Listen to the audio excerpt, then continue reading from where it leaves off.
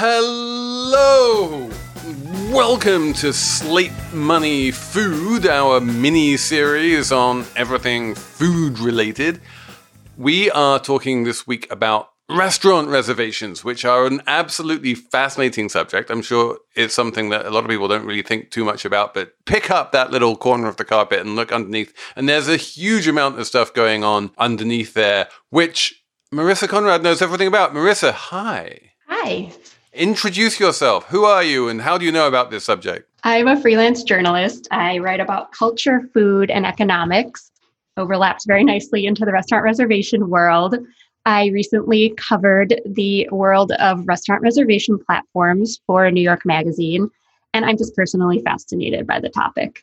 So we are going to talk about the platforms, because of course there are platforms, aren't there? There's OpenTable and Resy. We're going to talk about how restaurant reservations work from the restaurant end, from the diner end. We're going to talk about the secondary market in reservations. We're going to talk about concierges. All of that coming up on Slate Money Food. This is the story of the one. As a maintenance engineer, he hears things differently. To the untrained ear, everything on his shop floor might sound fine, but he can hear gears grinding or a belt slipping.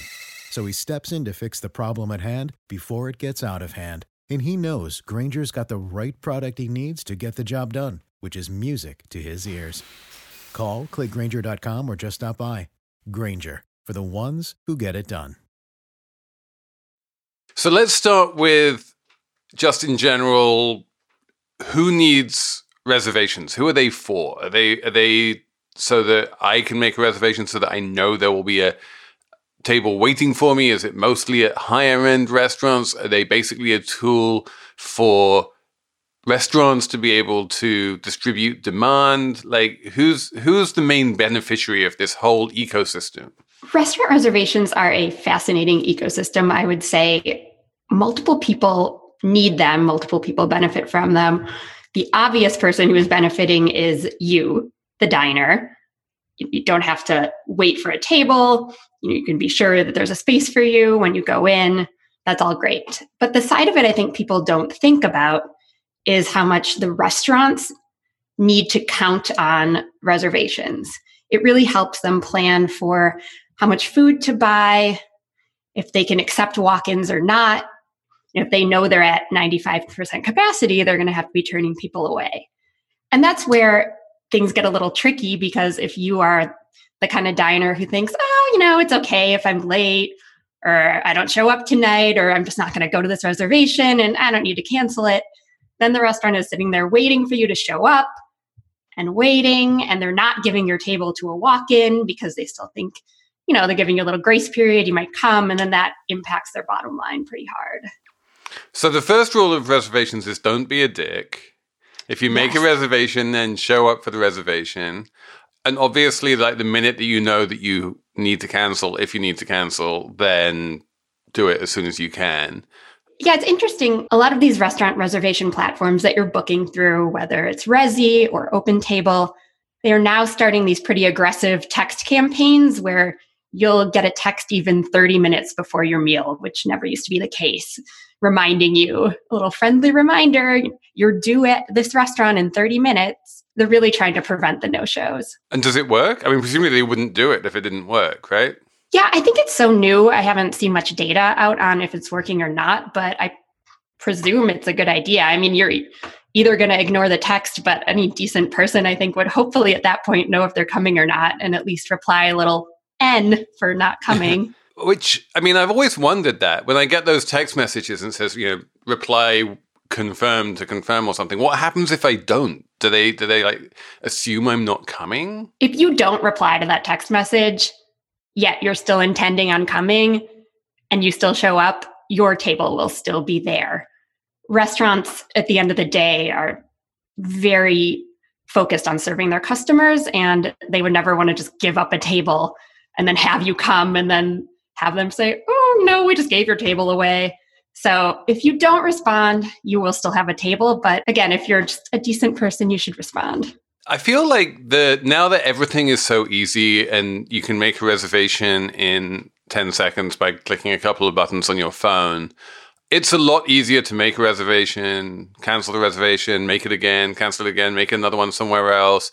And I feel like that's got to have changed the way that reservations work at the restaurant end compared to like when everything was done by phone and there was a bunch of people sort of would have been much more certain that they wanted that reservation when they picked up the phone and made the call compared to right now. It feels like it's a lot easier and cheaper and it's like a free option. You make a reservation and if you don't need it, you can always cancel it.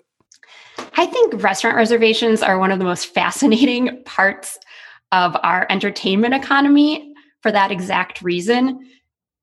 If you buy tickets to a movie, you're locked into that movie. If you buy tickets to a sporting event, you're locked into that sporting event. But as you said, with restaurants, we just decide, oh, I'll click and book this. Oh, I'll click and unbook it. Oh, I'll book another one. I wrote a story on restaurant reservations for New York Magazine, and one of the diners I interviewed was very nonchalant about the fact that he'll just book 4 different tables for a Saturday night at 4 different restaurants, and then he and his friends can decide the night of which one they feel like going to. And restaurants have started to pick up on this fact and have started to block you from being able to do that. So, if you're a restaurant on OpenTable or on Resy or on Tock, any of these various platforms that book reservations, those platforms now block you from making reservations for the same time slot. And they also know, presumably, if I'm on Resy and I make a bunch of reservations and they don't show up for them, then all of those reservations get aggregated somehow at the Resy level. And then the next time I try and make a restaurant reservation, even at a restaurant I've never been to before, they'll get a little flag from Resy saying this guy doesn't show up to his reservations very often, or they might not even let me book it at all. Yeah, actually, OpenTable has a policy. I believe it's 4 no-shows. It might be 5, but if you reach a certain amount of no-shows, they'll kick you off the platform for a certain amount of time. At least that was the case when I interviewed this man, because he had been kicked off the platform for doing that. And that's one of the promises of these things, is they're much bigger than just reservations, right? That they include a whole bunch of information that the restaurants can include about who you are, what you like, where you like to sit. All of these kind of things kind of get incorporated into the reservation platform.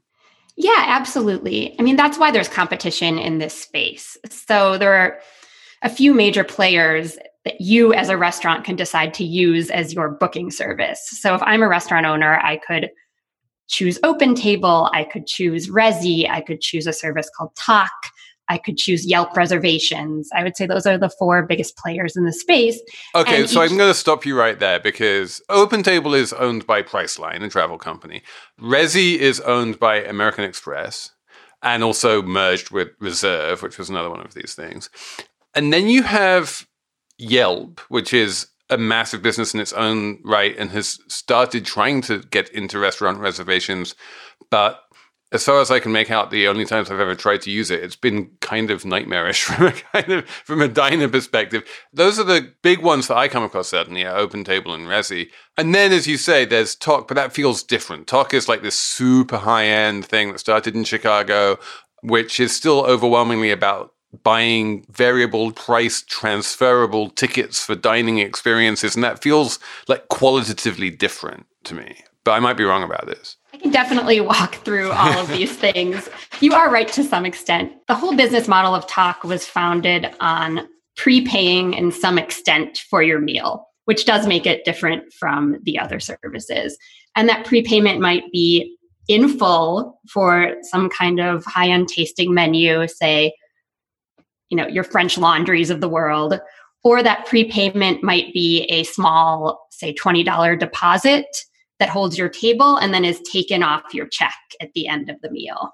Tock is starting to offer free reservations, which brings it a little bit more in line with Resy or services like that. But I would also put them in a different category. I do think they are separate. I mean, Resy and Tock both, it seems to me, had this idea when they launched that some reservations have real value just as reservations. That the amount you pay for the meal itself is significant, But the amount that you're willing to pay for a meal at 8 o'clock on a Saturday is almost certainly going to be bigger than the amount that you're going to be willing to pay for the same meal at 10:30 on a Monday. And it therefore makes sense to have some kind of a 8 p.m. on Saturday surcharge, which you can do through the mechanism of reservations. And Resy tried that. It didn't really work. And Tock tried that. And as we've seen from them branching out into more sort of standard open table fare, it worked to a certain degree for a handful of restaurants, but it didn't sort of catch on. And it seemed to me a little bit like, service included, no tip restaurants. Everyone understands in theory that they're a great idea, but in practice, it seems to be very difficult to make it happen. It's a hard mindset for Americans to change for whatever reason, that you think ahead and you pre-buy your tickets to so many other entertainment venues and events in life. But restaurants, we have this block in our minds almost that we just can't pay ahead for them. And that seems crazy. Tock, I was reading in TechCrunch a February 2020 article, so the numbers are pretty recent, that they've been processing $2 million a day in prepaid tickets. So they're not doing nothing. But I think the majority of diners, when they go to book a night out, they're going to OpenTable or Resy. And OpenTable definitely has the market share in terms of the breadth and being in smaller cities. Resy, I feel, is very concentrated in larger metropolitan urban areas. There was a big fight, wasn't there, with OpenTable not so long ago between OpenTable and the restaurants about who owned the data about the diners and like how often they went out and their preferences and that kind of thing. And OpenTable was basically saying it all belongs to us rather than to the restaurants who are taking the reservations. Yes, that has been a huge point of contention. As a restaurant, if I'm paying a platform to help book reservations, it's still nice for me to know who's coming in, a little bit about them, their demographic, where they've eaten before, maybe any sort of information that I can then gather and use as data. And OpenTable had been criticized for hoarding that data a bit, keeping it to themselves, not really letting the restaurants know much about who was coming, who their repeat customers were. And one of Resy's selling points is that it is more open with that data, and restaurants like that. Apple Card is the perfect cashback rewards credit card. You earn up to 3% daily cash on every purchase every day. That's 3% on your favorite products at Apple, 2% on all other Apple Card with Apple Pay purchases, and 1% on anything you buy with your titanium Apple Card or virtual card number. Visit apple.co/card calculator to see how much you can earn. Apple Card issued by Goldman Sachs Bank USA, Salt Lake City branch. Subject to credit approval. Terms apply. Lucky Land Casino, asking people, what's the weirdest place you've gotten lucky? Lucky? In line at the deli, I guess? Aha, in my dentist's office. More than once, actually. Do I have to say? Yes, you do. In the car before my kids' PTA meeting. Really? Yes. Excuse me, what's the weirdest place you've gotten lucky? I never win and tell. Well, there you have it. You can get lucky anywhere, playing at LuckyLandSlots.com. Play for free right now. Are you feeling lucky? No purchase necessary. Void where prohibited by law. 18+. Terms and conditions apply. See website for details. The other thing which really fascinates me about this space, and we've seen this, Tock has been around for, a decade now, something like that? Tock launched in 2011 only at restaurants in the Alinea group. The founder, Nick Kokonis, is one of the men behind Alinea, the restaurant in Chicago. And so they were doing it just at their own restaurants. And then in 2015, it became a service that other restaurants could sign on to. But one of the things you see with the Alinea reservations and other ones on Tock, where they are fully prepaid tickets and you just buy your meal in advance and then walk in and don't have to pay a penny, is that it creates a secondary market and that people start buying and selling these reservations on, I don't know if you can do it on StubHub, but you can certainly do it on Craigslist. There's even a little bit, not a lot, but a little bit of sort of speculative buying that people will buy a reservation for like a hot evening a few weeks out and then sell it like the night before to someone who really wants it at a profit. That seems like, it's definitely something that Nick Kokonis anticipated happening. He was like, this could be a feature rather than a bug. It could like really help everyone. But again, like, What's your view on that whole like weird secondary market in restaurant reservations? I don't have a problem with it. Again, no one's criticizing StubHub for reselling concert tickets. Well, a lot of people are criticizing StubHub, but yeah. Fair enough. However, StubHub is still in business and a lot of people use it. So did Nick Kokonas' theory that hot reservations at peak times on Fridays and Saturdays would be worth significantly more than the same reservation at a less peak time, did that play out in practice? Is that actually something which people have proved that they are willing to pay more for time slots? I think it's actually the reverse. I think it's working out that harder to fill time slots when offered at a lower price are then snatched up. Interesting. It's more my Fridays and Saturday nights are sold out at the cost that I had originally anticipated selling for. It's not spiking those prices. It's then looking at your books and seeing, but no one's coming in on Monday night or Tuesday night, and adjusting, lowering the prices a little bit, and then seeing if those tables sell. And that has been successful. And there's a new company which is getting into that space called Seated, which I'm kind of fascinated by, where they basically tell restaurants that they can take a whole bunch of like times where they have a bunch of spare inventory and put them on Seated and get people to get like 20% or 30% cash back in the form of like Amazon vouchers at the end of the meal. And then that will encourage people to dine at those times. That seems like a whole new form of like, instead of charging extra for peak times, you just effectively charge less for off-peak times. Yeah, it's almost like a flash happy hour, right? Instead of having to decide ahead of time and put out the chalkboard that says from 4 to 8 tonight, we're going to offer 10% off, or these specials, you can do it in real time on an app. I worry that it's not good for the ecosystem, though. That someone who wants to go out to eat on a Monday night will normally just make a reservation and go out and eat on a Monday night. But now they'll go onto Seated and find whichever restaurant will give them the biggest discount, and they'll just wind up spending less on going out to eat, and that's less money for the restaurant industry.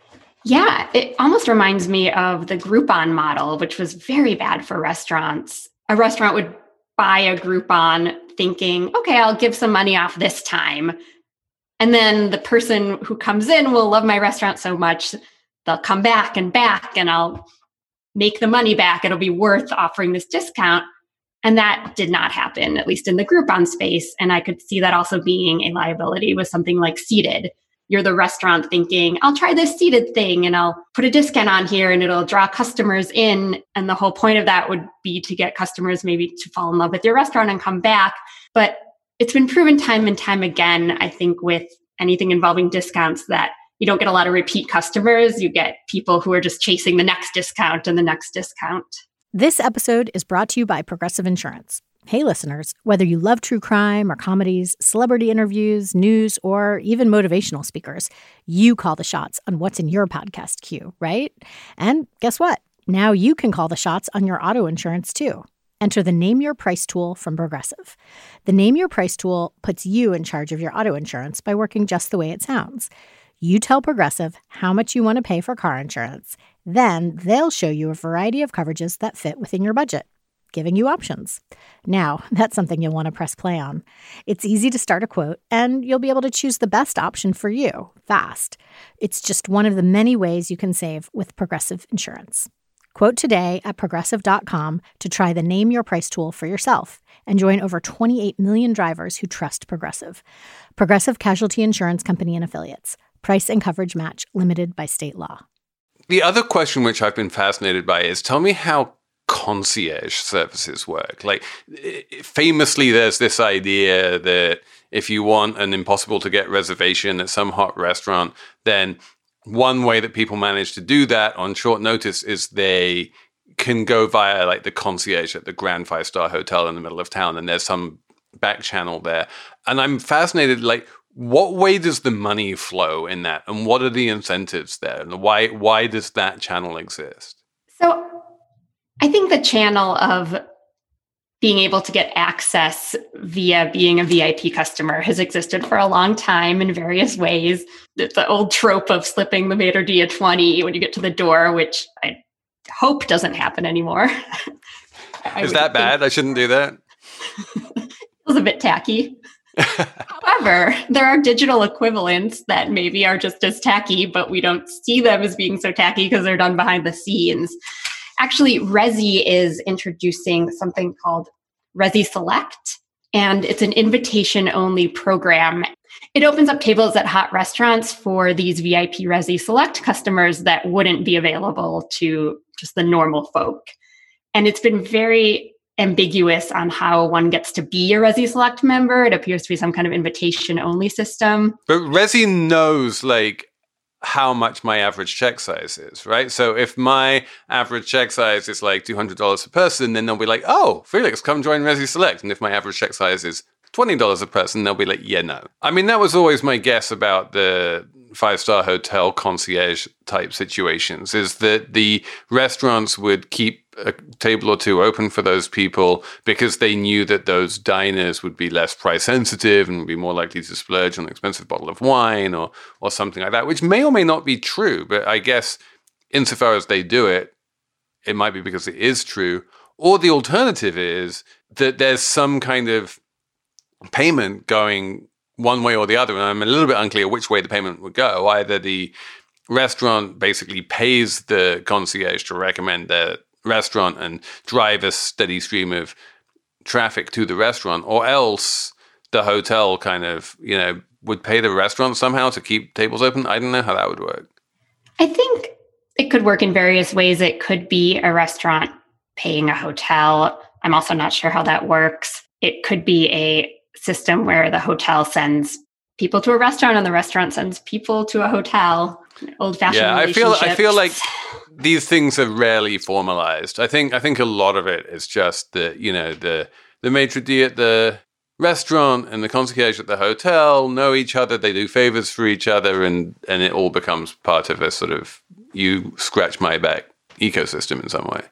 But it's so interesting because restaurants just don't have maitre d's the way they used to. It's such a thing of the past. And so maybe these digital platforms are stepping in to fill that role. It is true. It's less of a, hey, Mr. Salmon, how are you? We haven't seen you here in a while kind of thing. That's much less of a common dining experience, even at relatively high-end restaurants, I think, than it used to be. Is that a function of everything going online and the reservation systems and you don't talk to people on the phone anymore? Perhaps, although at the very high-end restaurants, I think they are keeping all of your information in digital files, which actually makes it easier for them to quote-unquote remember you. So even if you haven't been for 2 years, if you're in their file, they can still make a big show over you and tell you, oh, I remember that you love sparkling water and you drink still, and this bottle of Bordeaux seems like it would be up your alley. And really, they're getting it all off a crib sheet. And that crib sheet has been kept digitally, which is just a lot easier for them to search and find rather than big written out binders, which I believe was the method pre-digital. Tock actually is introducing this year a diner profile page where people can actually fill it out themselves. So I, as a Tock user, could go in and fill out what my dining restrictions are, what my allergies are, what my preferences are, even maybe what my birthday is. And then the restaurant has access to all of the things that I want them to know about me. Oh my God, that would be amazing to be able to fill out a thing in advance and say, I don't like it when the waiter just comes around and automatically refills everybody's wine glasses. Can you let me do that? And they'll be like, okay, no problem. We're in this economy where I feel like we're in this economy where as the buyer, the user, it's so easy to tailor the experience to every single tiny quirk we have. I just noticed on my Uber app, you can now select the level of conversation that you want from your driver, which is essentially a nice way to tell the driver to shut up before you even get in the car. And yeah, diner profile page would be kind of something just like that. You are voicing your preferences before you even get there.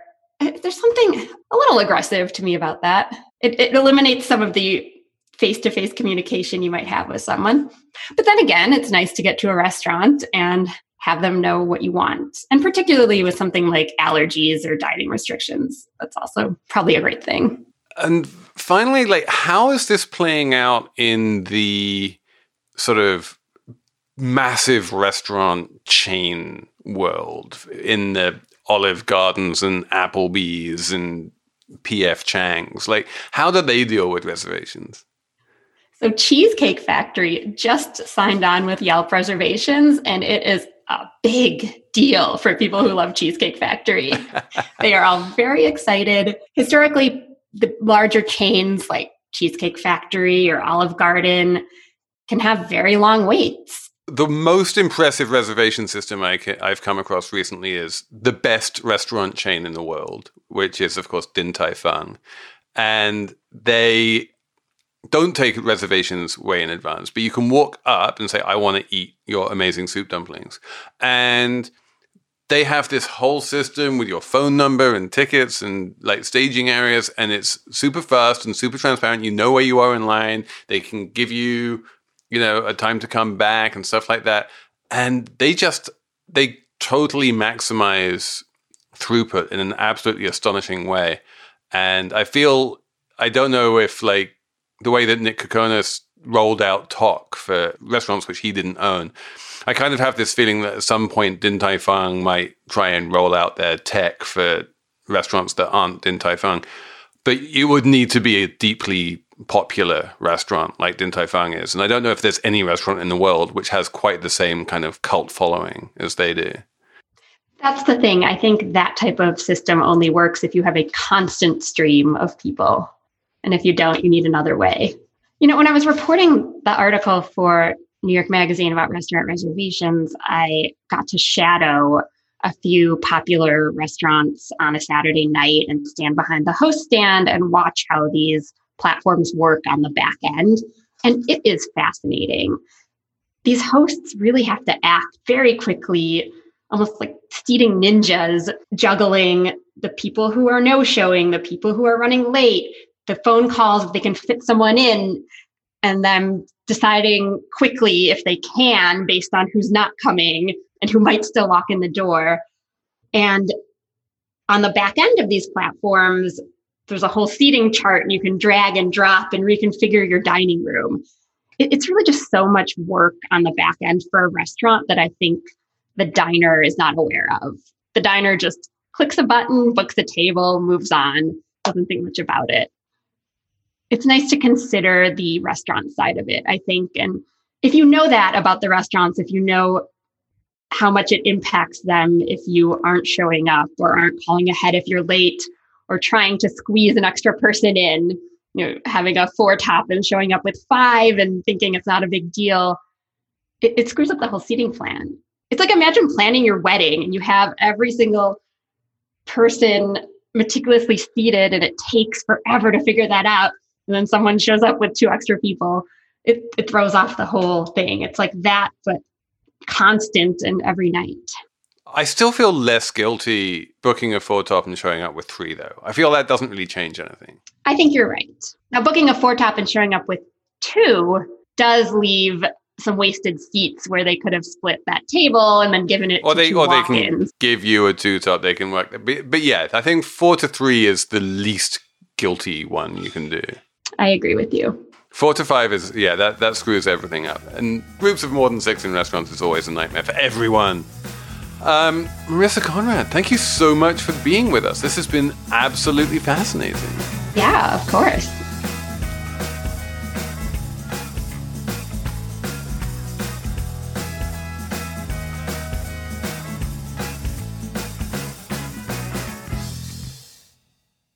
Step into the world of power, loyalty, and luck. I'm gonna make him an offer he can't refuse. With family, cannolis, and spins mean everything. Now, you wanna get mixed up in the family business. Introducing The Godfather at ChumbaCasino.com. Test your luck in the shadowy world of The Godfather slot. Someday, I will call upon you to do a service for me. Play The Godfather now at ChumbaCasino.com. Welcome to the family. No No purchase necessary. VGW Group. Void where prohibited by law. 18+. Terms and conditions apply.